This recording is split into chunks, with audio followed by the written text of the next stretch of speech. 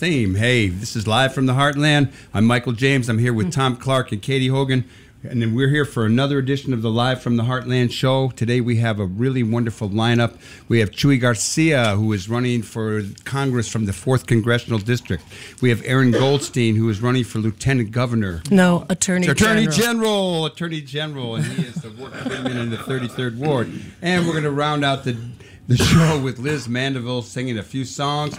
And today is a very special day. It's the Women's March. Internationally, all over the world, 400 places, millions of people will be out there. I hope you'll be out there too. And how are you, Katie and Tom? We're all good, Michael. Good morning to you. Doing pretty well, Michael. Thank you. I'm glad we've got nice weather again. Sisters, brothers who support your sisters, everybody, get down to Grant Park. It's a beautiful day. There's music and singing happening from 9 till 10:30, and then there's some speakers, and this time I think we actually will get to march. Unless, of course, again, 250,000 women show up. In which case, we'll have 5 marches around the loop. That's true, like we did last year. I think with the government shutdown, not only can we take over the march here today, but we could take over the government, right? Because it's shut down? Yeah, That's something we've been trying to do for a long time. It's time for the people to step up and say, okay, if you guys can't run it, we'll do it. We sent them there to do it. But they're not doing their job. We sent them there to do it, and we've got to get them to do it. And right now, you know what I can't stand about this stuff Okay, tell us. is the blame game. Oh, it's incredible. It's incredible. And you know, I'm sorry, you all know that we're mostly Democrat here only because there isn't a crazy left party to say we're part of. But Speak for yourself, John Alden. okay. But they're both to blame. I'm sorry. And I know that the president doesn't help matters at all. Well, he changes his mind every week with the next tweet. I give Schumer some credit for actually entering the lion's den and attempting. Yes. As did Durbin, Durbin. too. I mean, Durbin and Graham produced a bipartisan bill that dealt with DACA and the wall and CHIP funding and a bunch of other things. And Trump went back on his word, like most selfish bullies do. They just can't keep to the program. Speaking of Durbin, I really loved watching him hand it to the head of Homeland Security and her lack of memory. Not the best spokesperson for the cause, I would say. Jeez Louise, it's Don't we feel terrifying. more secure with her as the head of Just our airports terrifying. and stuff? I also think that somebody else made a good point this week after Cittadini's health report came up and all these people were mocking him. You know, when does body shaming become okay? I don't think it's okay. I don't either. And even if it is talking about a guy who we are terrified of and would like despise. to go away, it's not okay. And I think we should just hope his health takes care of us in some way or another in the next. Well, maybe a fewer Big Macs and a little bit more time on the treadmill. In fact, I could think of a great sweepstakes to help fund the government. We get Barack and Donald on the treadmill together. I don't think Donald would do anything with Barack. You know? How about that? Yeah. So JB got caught up in Rauner's Blago ad this week. It seems to have legs. Yeah, it does. Even though it's not very accusatory, the inference now that he's going to do a statewide 15-minute program that Rauner's bought, JB could be in a little bit more trouble of what seemed to have been a pretty clean ride for him from all the regulars endorsing him left and right. For those of you who That was a this mistake. inside talk, we're talking about the people who are running for governor. In Illinois. All of which we're talking about the Democratic challengers. And the one thing that I did like to hear from JB was that we're all basically working to get rid of Rauner. And that is the case, whether you are for Dan Biss, who I'm promoting, or Chris Kennedy, who our next guest is promoting, or J.B. Pritzker, who all the regular Dems are promoting. We've got to get one of those to the governor's office. Period. That's what's the most important. Period. Absolutely. Well, the real question will be that if it's not Kennedy or JB who win the primary, but Biss, will those billionaire dudes throw the money into the campaign and support someone beside themselves? Actually, Dan Biss has turned out to be quite a good fundraiser based He's on got a way to go too. small Keep up donations. the TV ads. Speaking of small donations, Network 49 membership drive.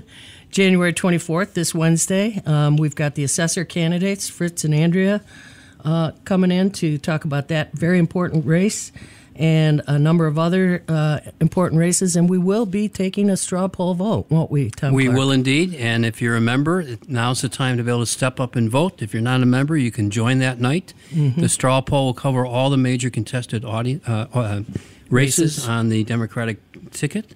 And it ought to be a fascinating evening. Willie White Park, 7 o'clock. We'll be done at 9. Please join us.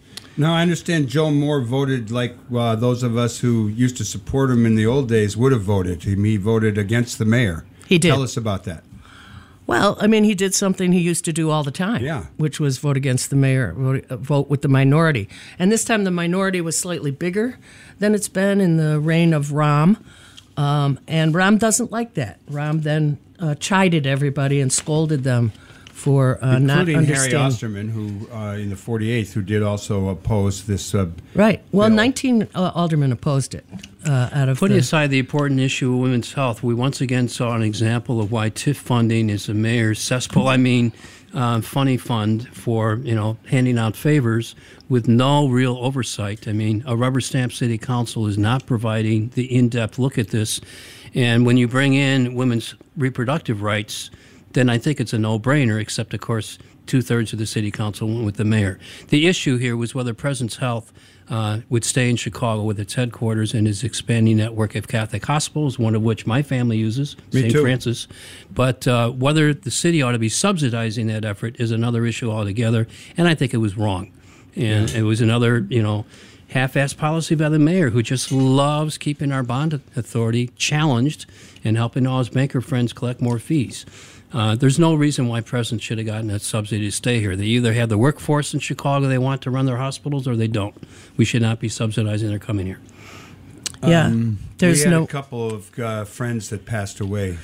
Paul Booth, who was one of the guys who signed me up in Students for Democratic Society and has been a leader in the AFL-CIO and with AFSCME. He passed away with leukemia the other day, and on the very same day that his wonderful wife of some 50 years, I don't know how long Heather they've been Booth, married, was 40 just some. on our show. She's been on our show, and she's my dear friend. And she was participating in a sit-in at the Capitol with Jewish religious. There's a picture of her being walked away in handcuffs on Wednesday. Later that day, her husband passed. She had said, he sent me out, he said, please keep doing what you're doing. And she went out and did it, and oh my God. Activists to the end. It's just incredible. The amount of energy. We want to thank you for everything you did for us. I know you'll be watching us here at going out to the Women's March today. And there was another important personality, but perhaps less well known. Michael, can you tell us about Julius Lester, who I got to know not in face to face, but we both had columns in the Movement newspaper, which was came out of the Student Nonviolent Coordinating Committee. And Julius Lester started as a folk singer. He went to Mississippi with SNCC. He ended up teaching at the University of Massachusetts. And he's a wonderful guy, and became a Jew later in his life. It's an interesting story. Julius Lester, look him up on YouTube. Two quick announcements in the neighborhood. Sullivan High School is starting a new parent university. It's a very interesting effort to engage adults in their ongoing educational program. Check them out on Facebook. There's a fascinating series just about every evening the rest of the month. They have something going on at the school, from Zumba lessons to solving the mystery of parenting teens. Parent University at Sullivan High School. Check it out. And you are listening to Live from the Heartland. It's 88.7 FM. And we are about to welcome our first guest, Chuy Garcia. But first, we're going to listen to Marvin Gaye.